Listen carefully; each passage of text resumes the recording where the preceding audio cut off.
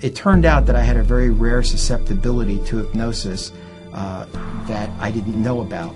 I felt something change in me. I felt something controlling me. I remember seeing this dark cloaked image with a bony finger, and he had my parents in a dome, and he said, "You'll never see your parents again."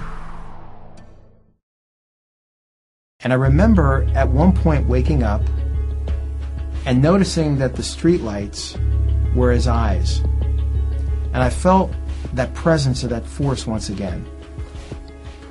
And it was as if I could hear him speaking. And he said, "Do you know who I am? Do you know who I am?" And I said, "No, I don't want you here." And it was as if a veil pulled back, and that fiery face that tormented me when I was a child, that I saw and haunted me in my dreams and all of those things, was there. It was coming back again from when I was 3.5 years old or 4 years old. And I said, "I'll kill you." In the meantime, my mom had called the police. They came in. They heard me say, "I'll kill you." When the first one came, I threw him 10 feet across the room, a little 16-year-old skinny kid throwing a big cop. So they knew something was up. I didn't know where the power came from, but it was something that definitely got their attention. And they took me to the hospital, and they were trying to figure out what it was. It was so unusual and so different. They had never seen anything like that. We were in synagogue on Friday nights and on Saturday mornings, and it was always a part of our life. We were helping to meet the minyan for the Mincha Marav service, and it was wonderful. And all I wanted to do was do something that would please God. But I wondered, what about the relationship with God? When I see in the scriptures, when it talked about Avraham and Yitzchak and Yaakov having a relationship, an intimate relationship with God, I said, how come we don't have that?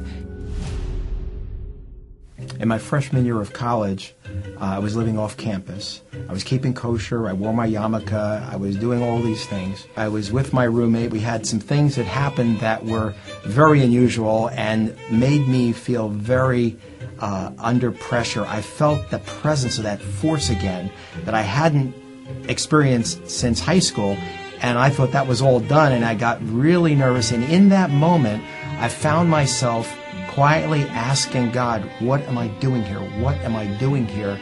And then it came up in that process, the issue with my roommate about Jesus. And I thought, oh, gosh, it's a setup. This is crazy. I said, God, if Jesus is real, I couldn't even say the name. It was so anathema to me. And as I said it, I felt something stirring up and rising up in my stomach. And I thought, whoa, what is this? And I tried it one more time, and it happened. I said, you know what, I don't know what this is, but I'm going to sleep. So the next day, my friends asked me, and my roommate and his friends asked if I wanted to go to church with them. And I said, what do I want to go there for? And inside something said, you need to go there. There's something I need to see. I just knew I had to be there, but I had never been in a church, and it was the last place I would have thought to go. Kind of thought they believed in 3 gods, spoke Latin in church, and hated Jews. And so I assumed Jesus was the biggest anti-Semite of them all, because that's the one they claimed we killed, and that was the one that they claimed was at the forefront of everything they believed. But at the end, they did an altar call, and 2,000 people, about 100 people went forward. And then he said, there's one more person that wants to come forward. And nobody went forward. And I started to think, yeah, I think it's me. And then he says from the front, you know who you are. I said, yeah, but I can't do this. He says, you can do this. I thought, is he reading my mind? And all of a sudden he says, I'm not a mind reader, but I'm just saying what God tells me to say. And this went back and forth for a while, and nobody went up. And then finally said, no, I'm not going to do this. I'm not doing this. And I felt that force again. I said, oh, I want to do this. Well, by the time I wrestled to do it, I stood, as he said, everybody be seated. And I'm the only one standing. And I could just feel everybody looking at the one guy standing. And then he said something. He said, bring him down. Bring him down here. It took 6 people to get me to the front. All of a sudden, I was praying with him in a chair, and I felt again this rush and this flush of electricity. So I knew it wasn't a man. I knew there was something there. There were no wires. There was nothing. I knew something supernatural had happened. And when I looked around the room, I thought they whitewashed the place. I thought, who painted the building? I mean, it just seemed different. It was as if the scales of my eyes were removed and everything looked different. I didn't understand it, but I couldn't deny it. A couple of days later, I was on the phone with my mom. And in the conversation, she said, Jan, you sound so happy. You sound so at peace. What is different? She said, well, what is it? Maybe I can do it. I said, well, I wish you would, but I don't think you want to know this. She had scheduled for me to see rabbis. She had scheduled for me, I'd say 5 different rabbis, a psychiatrist, a psychologist. She had the whole thing set up for me. People ask me, how can you be Jewish and believe in Jesus? You can't be Jewish and believe in Jesus. And I asked them a question. I said, who told you that? They said, everybody knows that. I said, okay, everybody knows, but how do you know it? Have you ever studied it? No. Have you ever looked at it? No. Have you ever evaluated to challenge it? No. And then they tell me, by the way, you're brainwashed. You believe whatever you're told. You can't think for yourself. So I continue to ask them, how do you know? And then finally it comes down to them saying, if he was really the Messiah, the rabbis would tell us. I said, so you know it because the rabbis told you? Yes. I said, so you never studied it, you never looked at it, you never evaluated it, you never had any cost involved, but the rabbis told you and you believe it. Who's brainwashed?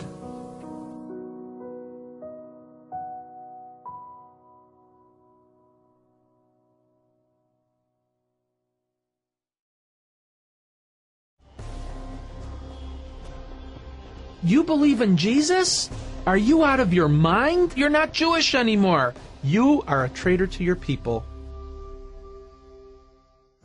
When I was about 10 or 11 years old, living in Chicago, my father's parents, I was very close to them. They looked like 2 characters from the movie Fiddler on the Roof. And I would hang out at their house a lot, well, especially when my grandma was making a good bowl of kreplach soup. I said to my grandpa, Grandpa, I see that you have received letters from your cousins in Romania.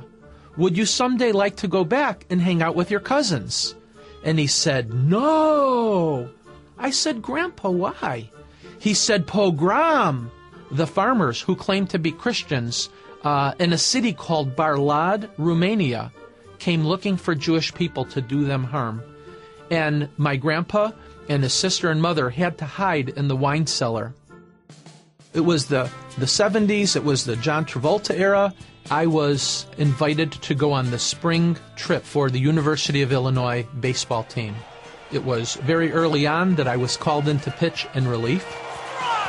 After our game, my roommate asked me if I would go with him to hear Billy Graham speak that night. I'll take a rain check. Jewish kids from Chicago don't do this kind of thing. My senior year, my friend again told me a famous lady was going to come speak. I said, I'll tell you what, you tell me what this person has to say, I'll take a rain check. He said a lady named Corrie ten Boom and her family were hiding Jewish people in the walls of their home. They actually got caught by the Nazis, and her whole family died, not only because of their Christian faith, but because of their love for Israel and the Jewish people. Something inside of me said, whatever the real deal is, this must be it. And so when I was getting ready to pitch in my last game against the University of Michigan State, my friend Neil, after going for a run in the morning, comes into our apartment and blows my mind. Neil was Jewish. He said, Siegs, I need to tell you something. After I read the Hebrew Scriptures and a careful examination of what it said, I've come to the conclusion the Messiah has already come. I said, Neil, are you out of your mind? I said, you believe in Jesus? And I said, Neil, you're not Jewish anymore. He said, no, I'm a completed Jew, Jeff. He said, Jeff, if you read it for yourself, I believe you'll come to the same conclusions. What a dilemma. If God really had a son, I'm going to have to see in my book not their book. I held that Tanakh up to heaven, and I prayed a prayer to God. I said, God, can I have a burning bush experience like Moses?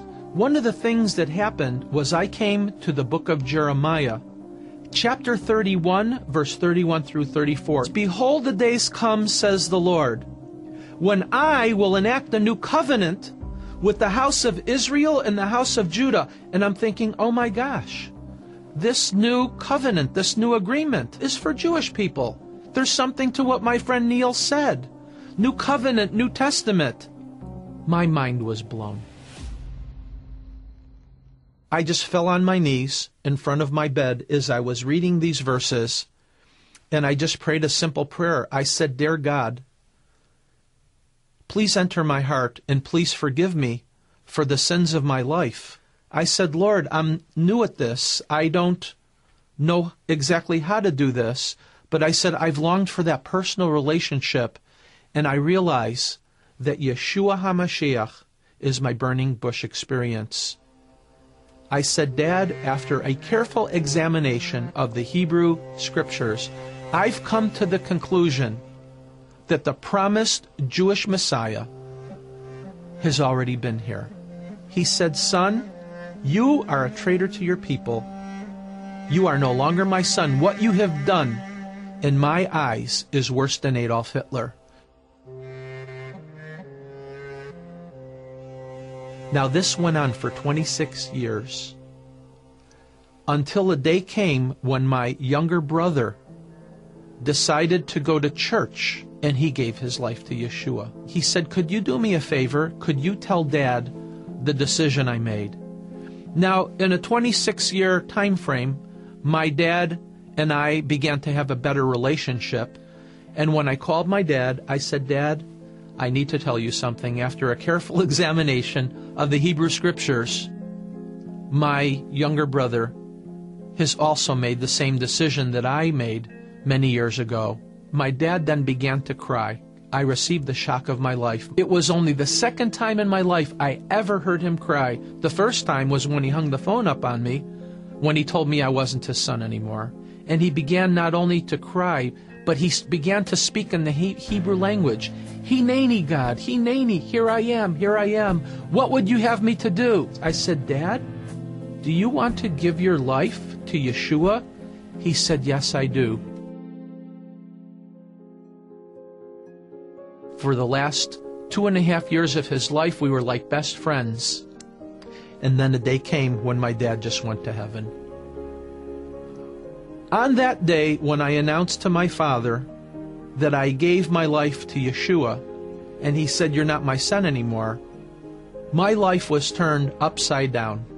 But you see, God had a plan. And on that day, it may have seemed bleak, but the Lord saw the future.